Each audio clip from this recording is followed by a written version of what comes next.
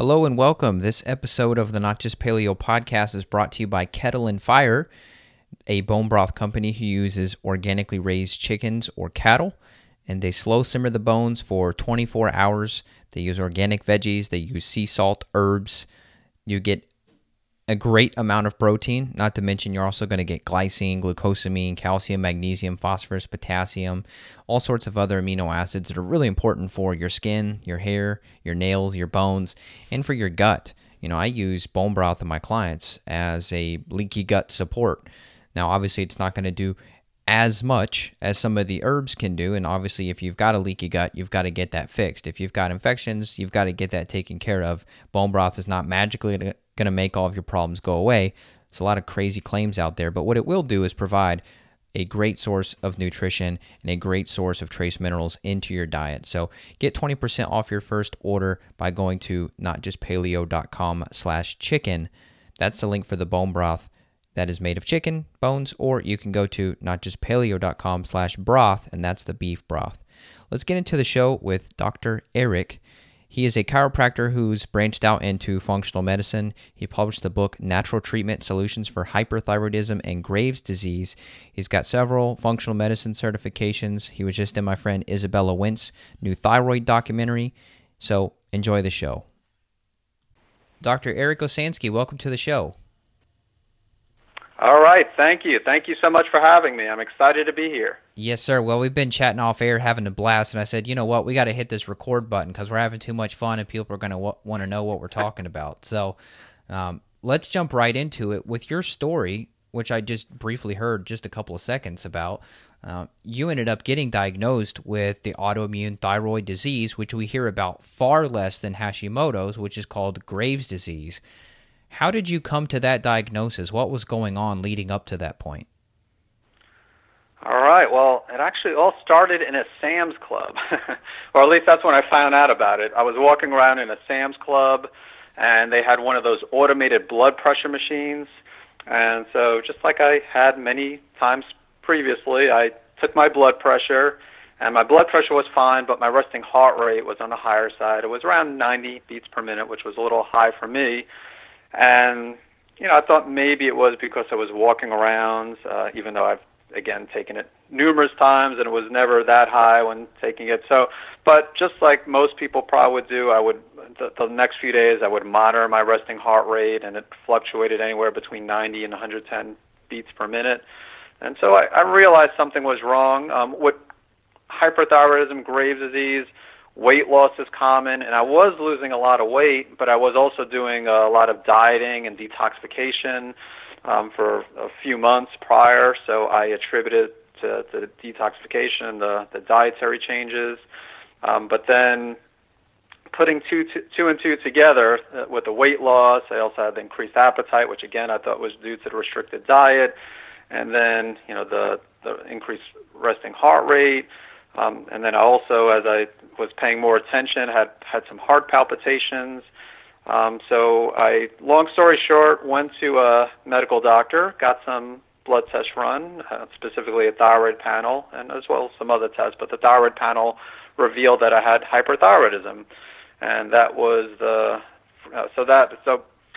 I was told I had hyperthyroidism. Was told to take a beta blocker, which I didn't take at the time. And then a couple of months later, I saw an endocrinologist, and they did some more testing. They did testing for thyroid antibodies, and I had elevated thyroid-stimulating immunoglobulins, which pretty much, along with the hyperthyroidism, confirmed the diagnosis of Graves' disease. And that's how I found out that I had hyperthyroidism and eventually diagnosed with Graves' disease. Got it. So let me clarify just a little bit. So the TSI number, that was elevated, and then what else was elevated that said, okay, this is Graves? Okay, so with Graves' disease, you have hyperthyroidism. So how that appears on a thyroid panel is the TSH, the thyroid-stimulating hormone, will actually be depressed, usually undetectable, which was the case with me. And then the thyroid hormones, both free T3 and free T4, were elevated. And the thyroid-stimulating immunoglobulins, those are the antibodies associated with Graves. So I had elevated TSI levels, thyroid-stimulating immunoglobulins, elevated thyroid hormone levels, and depressed TSH. And those combined gave the diagnosis for Graves. Now, some people with Graves some endocrinologists don't give some people don't get the antibodies tested, but there's also something called the radioactive iodine uptake test, which is not the same. I know we'll talk a little bit about radioactive iodine treatment, but the radioactive iodine uptake test involves swallowing a small dosage of radioactive iodine, and the goal is not to damage your thyroid gland, but it looks at the uptake of the iodine and gives certain patterns. And if someone has an elevated uptake, along with hyperthyroidism, that also usually will result in the diagnosis of Graves' disease. It's not, to me, the thyroid-stimulating immunoglobulins. It's more specific, and plus, I'd rather someone just get their blood drawn than to take, even if it is a small dosage. I'd prefer for them not to take the radioactive iodine, do the uptake test if at all possible. Got it. Okay, now conventional treatment for this is typically, I've read about like anti-thyroid drugs like how do you pronounce it, the methimazole, and then... Yep, methimazole, yep. So then they've got the radioactive iodine, and then they've got surgery. Now, all of those conventional treatment options sound pretty terrible. Yes. Well, I mean, some people do need to take anti-thyroid medication or beta blockers, sometimes both. So it's not uncommon the key is to be safe. So even though, yes, you want to try to avoid radioactive iodine and surgery, those should be last resorts, you do want to manage the symptoms. And personally, I didn't take the methimazole or a beta blocker. I took some herbs, bugleweed, and again, we could talk more about those, but bugleweed and motherwort were two herbs that I took when dealing with Graves' disease. But sometimes people do need to take anti-thyroid medication. Sometimes the herbs aren't potent enough. Or even if I'm working with someone who's already on the anti-thyroid medication, and if they're doing okay on it, which a lot of people do fine, then I'm fine with them taking the medication. I don't tell someone to stop taking it. But there are some risks, like anti-thyroid medication, like methimazole, does put more stress on the liver. So sometimes you'll have elevated liver enzymes. Sometimes it could depress the white blood cell count. Sometimes people will just feel bad, and it might not be reflective in the blood work, but someone might get like skin rashes, for example. So they might have like an allergic response to the methimazole. And then there's also PTU is another type of anti-thyroid medication, which is even harsher on the liver. As a result, that's why methimazole is more frequently given than PTU. But yeah, so the anti-thyroid medication, there are some downsides, but it all comes down to risk versus benefits. And if someone someone has that elevated heart rate and the palpitations, and if they either don't do well on the herbs, meaning that it doesn't do a good job of managing the symptoms, or, as I mentioned, a lot of people don't try the herbs initially, but they're on the medication and they're doing okay on the medication, and the goal either way is to try to improve the health of the immune system, since Graves' disease is an immune system condition, not a thyroid condition. So if someone is taking methimazole while we're addressing the cause of the immune system, and as long as they're not having a negative reaction to the methimazole, then that's fine. But with regards to radioactive iodine and thyroid surgery, those are extreme methods, and unfortunately a lot of endocrinologists, especially a lot in the United States, will recommend radioactive iodine as a first line of treatment. Again, usually you want that to be, since this is an immune system condition, with Graves' disease, it just, to me, never made sense to nuke the thyroid gland or to, remove the thyroid gland, because that's not doing anything for the immune system component. And not to say, again, maybe in some cases, these conventional methods might be necessary, like, thyroid surgery, but everything, in most cases, if not all cases, everything should be done to try to prevent those those procedures from taking place, and try to preserve the health of the thyroid gland while improving the health of the immune system. Well said. Now, I know with all conditions, there's not one root cause or one trigger, but I have read about the link between different infections, like Yersinia, for example. I've read about some other type of infections that can trigger this Graves? Was that something that was going on for you, or what did you end up finding, in yourself or, clinically with triggers for Graves? Sure. Well, with me, I don't think infections were the main cause. Now, to be fair, I wasn't tested for infections. I was actually working with a natural healthcare professional at the time, because when I was diagnosed, I didn't really have much knowledge with Graves, and so I wasn't told to do a stool panel or do any blood testing for infections. So again, maybe it was, but everything else that I did. But in my case, I think stress was a big factor. And we could talk more about infections, because that, I think, is a factor, or I know that's a factor with some people and some of my patients. But there is with stress, of course, could affect so many different conditions. But with Graves, there's actually research that shows a correlation between stress and Graves' disease. And prior to being diagnosed with Graves' disease, I didn't think stress was a big issue. I thought I knew I dealt with a good amount of chronic stress, but I thought I did a good job of handling the stress.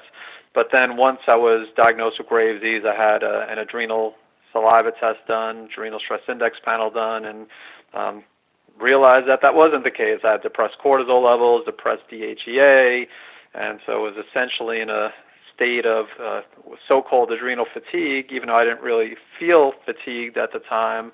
But I also sometimes that's common because with the hyperthyroidism, the elevated thyroid hormone levels, that increased metabolism, sometimes will offset that. But anyway, that was an eye-opener, and I realized that adrenals were a big issue for me, and definitely a big issue for a lot of my patients. So stress, is a big trigger, and stress. People wonder, well, how can stress be a trigger? But stress can cause dysregulation of the immune system, cause an increase in pro-inflammatory cytokines, which are associated with autoimmune conditions, could decrease what's called secretory IgA, which lines the mucosal surfaces of the gastrointestinal tract, and that can make someone more susceptible to infections. Getting into the infections, Yersinia enterocolitica. There is a correlation in the literature with Graves as well as Hashimoto's and maybe even other conditions, autoimmune conditions, but I can't say that's been the number one infection I've seen. I've seen some cases over the years, not a lot of Yersinia cases. H. pylori has been probably the number one infection. So I try to test all my patients with Graves' disease for H. pylori. There's a Epstein-Barr virus, more commonly associated with Hashimoto's, but there is some evidence that it could also play a role with Graves' disease. So a lot of people test positive for that, even though most of the time it's in the you could test for the dormant state, like the IgG, compared to the IgM, which is the active state of the virus. And most people are in the dormant state, but whether or not that, that could have been a potential trigger. Sometimes it's hard to tell, even if someone tests positive for something, was that the actual trigger. But Epstein-Barr, definitely I see that. So let me pause you there and ask you about Epstein-Barr. Sure. So you're saying if it is an inactive or a dormant stage of Epstein-Barr, that could still potentially at one time could have been a trigger. So if you've got that Epstein-Barr in the system, do you have to try to come in and treat that Epstein-Barr even if it is dormant to fix the Graves, or how would you approach that connection? Yeah, well, to answer the first question, yes, if someone shows up as being, testing for a dormant, like chronic Epstein-Barr, then it is still possible that could have been the trigger, but maybe it's more, maybe now in a dormant state. It also depends on how long someone has had the condition for. If someone has if it's just more of a recent condition, and again, with autoimmunity, it's a little bit tricky, and we were talking about this a little bit because there's that silent autoimmune stage where, someone might have, and most people with autoimmunity, they're going to be, or everybody with autoimmunity will be developing the autoantibodies before they get to overt symptoms. But, if someone has had Graves' disease or another autoimmune condition for a few years, and they do a test for Epstein-Barr and it's dormant, it's showing, IgG positive, but IgM as in Mary negative, then it's still possible that could have been a trigger. if it was IgM, then it's active. Then yeah, maybe more likely, but still maybe not. Maybe it's just, it is possible it could be a coincidence. But to answer your next question is, if it is in a dormant state, do you still treat it? And the answer is, well, as you probably know, with viruses, unlike bacteria and yeast like Candida, you can't really eradicate. As far as I know, you can't really eradicate viruses. It's really just trying to put them in a dormant state, but to maintain the health of the immune system, try to have a healthy immune system to keep them in a dormant state. So there are, natural and, conventional prescription antivirals, but still that's not, from what I understand, really eradicate, or at least completely eradicating the virus, because again, they're within the cells. But either way, we want to improve the health of the immune system, try to have a healthy gut, because as you know, having a healthy gut will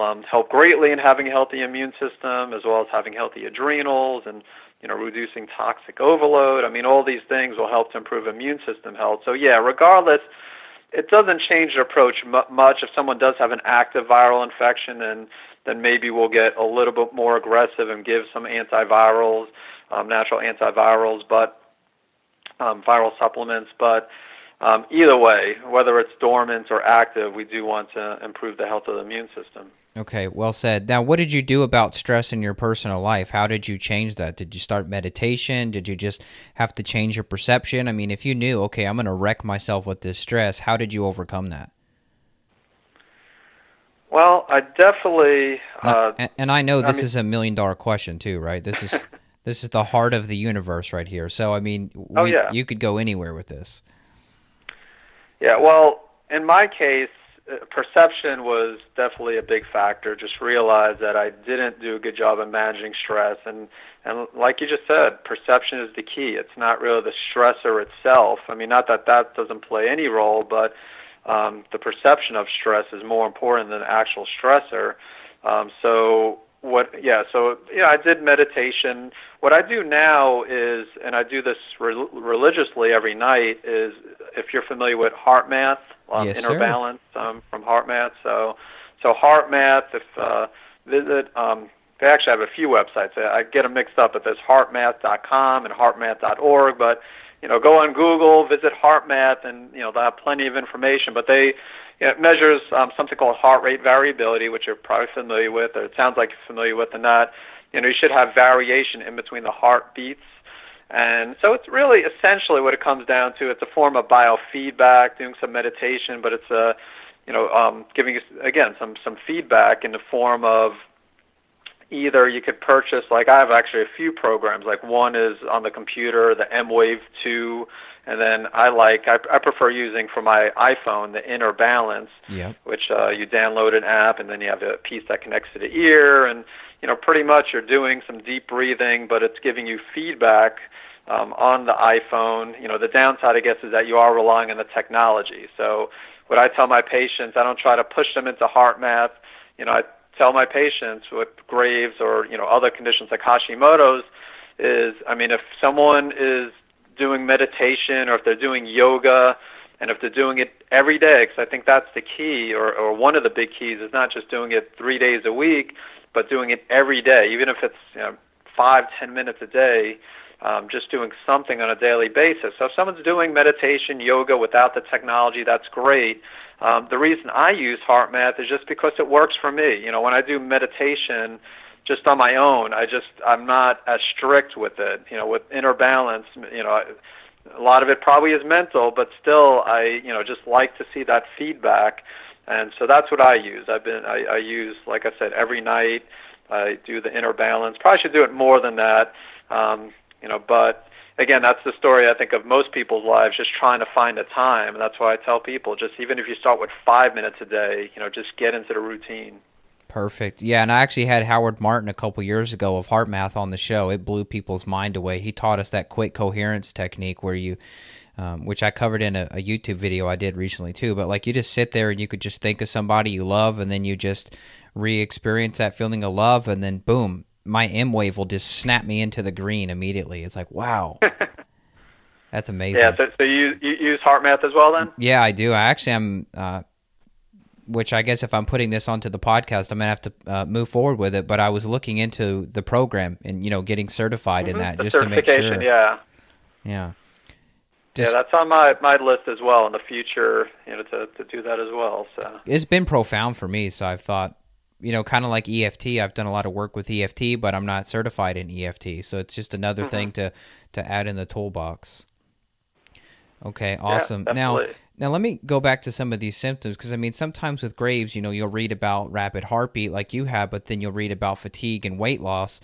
Now, if you are in that hyperthyroidism state, could you potentially be cold, or are you always going to have more of like a heat intolerance and you're going to be more towards like a sweaty, like a sweaty type person?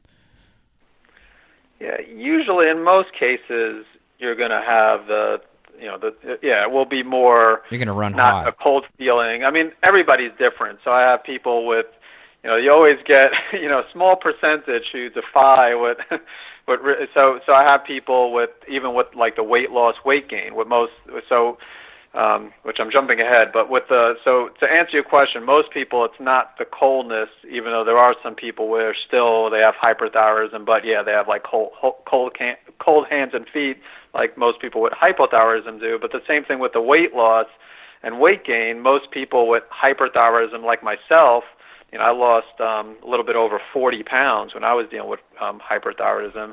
But there are some people who gain weight. Again, it's very small percentage. And, sometimes it could be because they're on the anti-thyroid medication, so that can make you hypothyroid. So if someone has cold hands and feet, but they're taking methimazole, then it could be because now they're more hypo than hyper due to the medication.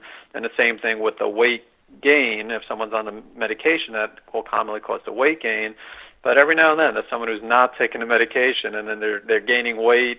There could be other issues with weight gain, like just inflammation alone, as you know, can cause weight gain, and imbalances of sex hormones. But yeah, on average, most people will not have the cold hands and feet, but will have the opposite. Will be more, sweaty and and increased perspiration. And some will actually, call it night sweats. And again, maybe if someone's in postmenopause, maybe they also have the hyperthyroidism and night sweats. But if someone is, if you have like a cycling woman or of course a man, then again, it's usually attributed more, to the hyperthyroidism and more so than the sex hormones. Got it. Okay, so for your patients, are you considering stress, which, this could be anything, right? This could be infections, this could be immune stress. Oh, by the way, that test we were talking about, that stool test I used, there is a secretory IgA on that too, which is... Oh, all right, cool. Which is awesome. Great. But, when you're working with people, what are the biggest things that you're hitting on? So we hit on stress, which could be like the emotional, but this could also be the chemical part too, right? Because I know you've written about like the impact of GMOs on thyroid health, for example, and then this could be the infection stress, like gut infections. What do you find? And I know this is a very hard question to answer because it's different for everyone, but if you had to take a pie chart and divide up what are the biggest needle movers for people with Graves, what is it? Is it 33% diet, 33% gut, 33% something else, or how would you break down those biggest pieces of the pie?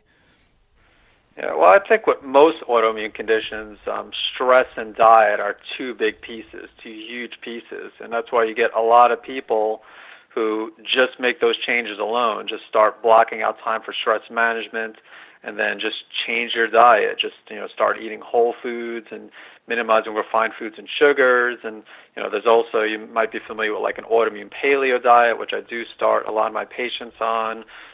But again, even just getting away from specific diets and just having people eating more whole foods, more vegetables, avoiding gluten, avoiding ideally dairy, at least initially. So just trying to manage stress, eating whole foods, avoiding common allergens such as gluten, dairy, corn. Those are two big pieces of the puzzle. Just like you, we do other things as well. So sometimes it's hard to pinpoint because we're not just making those changes. But everybody makes those changes, or at least I recommend for everybody to make changes with stress and diet. So we know those are two key factors. And then, toxins. I have a lot of my patients do things for detoxification, like follow a liver detox or take, supplements such as NAC, N-acetylcysteine, which is a precursor to glutathione, which is important for supporting the detoxification pathways. And then, again, diet, just making sure they're eating plenty of vegetables, dark green leafy vegetables and cruciferous to, help also to support detoxification, drink plenty of water. So, again, some of it is, the basics. And then, infections, I can't say I do comprehensive testing on everybody. I think I was listening to some of your podcasts, and I think you do stool panel testing on everybody. Yeah, that's the goal. Unless financially we have to prioritize something else, but yeah, absolutely. Yeah, see, and with me, not that I never do. I do stool panel testing, but I've never done it like across, like adrenal saliva testing. I do with everybody across the board. Stool testing, and again, maybe with the new lab that you mentioned, maybe things will change. But again, I can't say that when I do stool testing that most people come out positive for like pathogenic bacteria or parasites. Most people in fact come out negative. And then I find for Candida, actually, a better test, which we were also chatting about, to be the organic acids test compared to the stool panel. But yeah, a lot of people do have Candida, which whether or not that's a trigger, is still controversial. It does seem to increase intestinal permeability, cause a leaky gut, and that's a factor with autoimmunity. But yeah, as far as infections, I mentioned H. pylori. That is one I do test people for. But yeah, as far as and then the blood testing also, I don't test everybody for viruses like Epstein-Barr. I did mention that, but so I can't say that infections are necessarily a huge part of what I've seen. But again, we do we do so many things, and some of the things that we're doing also can even how could I put it, like if someone has a specific infection like H. pylori, they chances are they'll need to be on a certain protocol to help with the infection. But there's some cases where maybe someone does have like a mild infection, and just improving the health of the immune system will help with the without the person taking antimicrobials. But if someone has SIBO, which is not really an infection but an overgrowth of good bacteria, again, just changing the diet and managing stress probably isn't going to really help with something like that. But I'm straying. I tend to stray during these interviews but getting back to the triggers, so stress and diet are real big. I think, again, I have a lot of people do things for detoxification, whether or not toxins, like mercury, bisphenol A. I mean, there's definitely correlations between those and thyroid health. Maybe not specifically Graves'. Mercury more linked to Hashimoto's, and that's something else we could talk about, because mercury, again, that could be a potential trigger. And I do things for detoxification, but I can't say I have all my patients, take out their silver fillings. Now, it's not a bad idea to eventually do that, but if someone has, and I don't know what your approach is when it comes to the mercury amalgams, I think we both agree that if we could go back in time, it would be a good idea for people not to get the mercury amalgams. If someone comes in and they have, let's say, like 5 or 6 mercury amalgams, and of course that's something I'll ask about. And yeah, it's something ultimately they want to get removed, but there's risks of, if you do get that removed, you definitely want to see a biological dentist to get the mercury amalgams removed. But there's even so, there's obviously there's a cost involved, which some people don't want to pay initially, and then there are still risks of getting the mercury removed. So it's one of those risks versus benefits, and ultimately the benefits outweigh the risks, because ideally you don't want to have mercury for the rest of your life, and especially if that is the trigger. But anyway, so you could stop me when, because like I say, I have a tendency to ramble, but just trying to give people a different idea of some of the different triggers, and what I've seen in some of my patients, but again, the research, like I said, or should I say it this way, the lack of research, like the lack of studies which show that there's so many different toxins out there, tens of thousands of new chemicals, and the lack of research doesn't mean that some of these chemicals aren't responsible, for the development of autoimmune conditions such as Graves' disease, which is why I'm a big fan of detoxification, anyway, so I'll be quiet a little bit, let you talk or give some of your feedback as well. No, you've done great. I mean, the rambling is much welcomed because it that's where the gold comes out. Trust me, you're coming up on you'll be something close to my 240th or 250th interview. So that's where the gold comes out. Now, I know we got to wrap this up shortly, but if somebody were wanting to get their thyroid investigated, what labs would be the top ones? So we hit on TSH, we hit on free T3, we hit on free T4, we hit on the TSI, we hit on the TPO antibodies a little bit, we hit on the thyroglobulin, the TG antibodies a little bit. Are there other ones that I forgot? Well, specific for Graves, those are the main ones. You want to do a thyroid panel, look at the antibodies, and again, not just thyroid stimulating immunoglobulins, but also a lot of people with Graves do have antibodies for Hashimoto's, like thyroid peroxidase and thyroglobulin antibodies, so not a bad idea to get those tested. And then I always recommend doing the basics, like a CBC, complete blood count with differential, because that could give some ideas with infections. It's obviously different than a stool panel, but if someone comes back with depressed white blood cells, I mentioned earlier how methimazole can cause that potentially, but if someone's not taking methimazole, or if they had it before even taking the methimazole, if we look at some of the past CBCs, if they had that, or if they had elevated lymphocytes, maybe that is a viral infection, or elevated eosinophils, maybe it's a parasitic infection. So you could get a lot of information with the CBC. And that would just talk about maybe infections. There's also other markers too, anemia, but metabolic panel, comprehensive metabolic panel, I think everybody should get, especially if they're taking methimazole. And this is a mistake that some endocrinologists make, is that they'll have, this isn't the case with most endocrinologists will have their patients who are taking methimazole do a metabolic panel, but sometimes they won't, and again, that's the only way to know if the methimazole is raising the liver enzymes.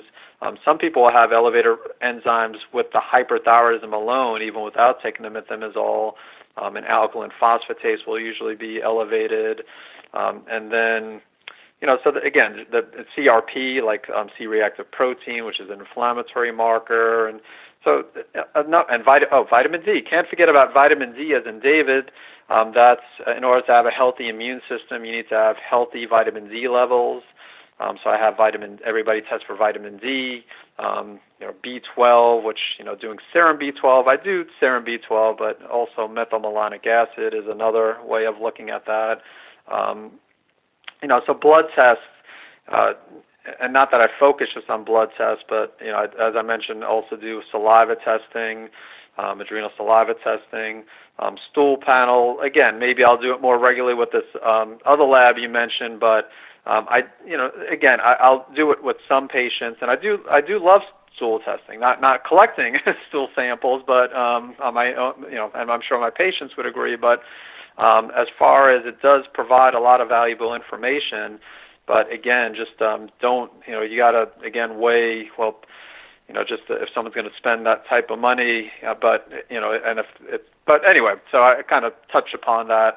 I think it has value, but like I said, I haven't seen a lot. But I'll say one story here, which is a good story with the stool panel, and might encourage people to do more stool panels. And again, just after this, you might ask me, well, why don't I do more stool panels? But I did have one person in the past who he was getting actually pretty good results. So he has had Graves' disease, and so elevated thyroid stimulating immunoglobulins, and was really doing well, following the diet, following my recommendation, taking the supplements I recommended, and he was, again, his thyroid panel was improving.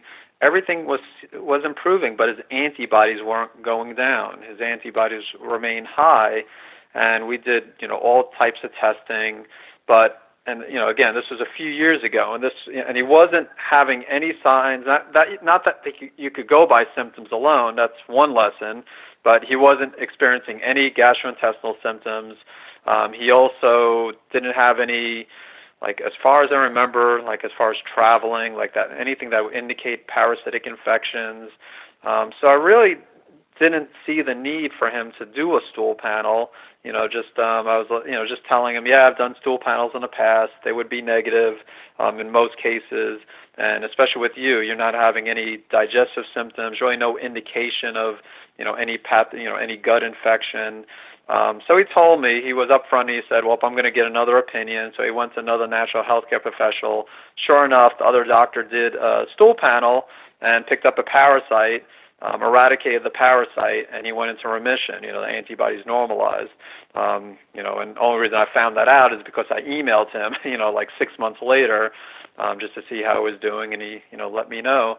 And so it did teach me a lesson. So now I at least, in most cases, I'll at least give the option. I'll at least bring up the stool panel, and definitely if someone, and there are some cases when I will recommend a stool panel up front, but if I don't, and if someone's not progressing, I'm not going to tell the person, I'm not going to make the same mistake. So I will, get more aggressive with the testing. But again, that's an example of someone who didn't present with any symptoms, and that's a good lesson because you can't always go by symptoms when it comes to doing certain types of testing. Right. Well said. Well, we'll send people back to your website, naturalendocrinesolutions.com. You've got a wealth of articles, so I'm going to be digging into more of these articles, and I really appreciate your feedback and digging into this stuff with me. This was a blast, and people could check out your Facebook page too. You're over there. Any other things people should check out? Looks like you've got a 6-step guide on reversing Graves and Hashimoto's. It's kind of like your opt-in gift on your website too. Exactly. So there's a free guide that you can get on my website, as you mentioned, naturalendocrinesolutions.com. And then on Amazon, for those with hyperthyroidism and Graves' disease, I do have a book, Natural Treatment Solutions for Hyperthyroidism and Graves' disease. So that's on Amazon. And yeah, as you mentioned, a Facebook page as well. So yes, so any of those. Perfect. Well, great chatting with you. I'd love to have you back again. We'll stay in touch with each other. Yeah, definitely. Thank you, Evan. I appreciate you again having me, inviting me on this podcast, and look forward to being on the podcast again in the future. Thanks again. Take care, Eric. Bye-bye. All right. You too, Evan. Bye now. Bye. All right. I hope you enjoyed that show. Thanks so much for tuning in. I know you probably won't do it because out of 6 million downloads of this show, only about 200-ish people have left a review. But if you would review the show on iTunes, it means the world to me, and that allows me to get higher and higher and higher in the iTunes rankings, which therefore increases the awareness about these topics.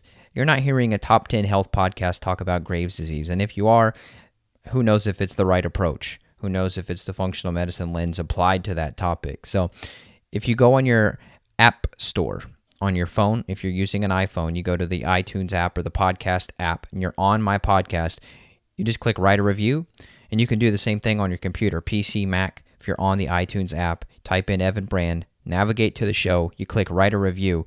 I'm going to be doing a giveaway. I'm not going to announce what it is yet, but it's a really good giveaway, I promise, over the next 3 to 4 weeks here. I'm just going to pick somebody who randomly reviews the show. So if you're one of 3, then hey, you've got a 33% chance of winning some cool stuff. So anyhow, I'll chat with you again next week.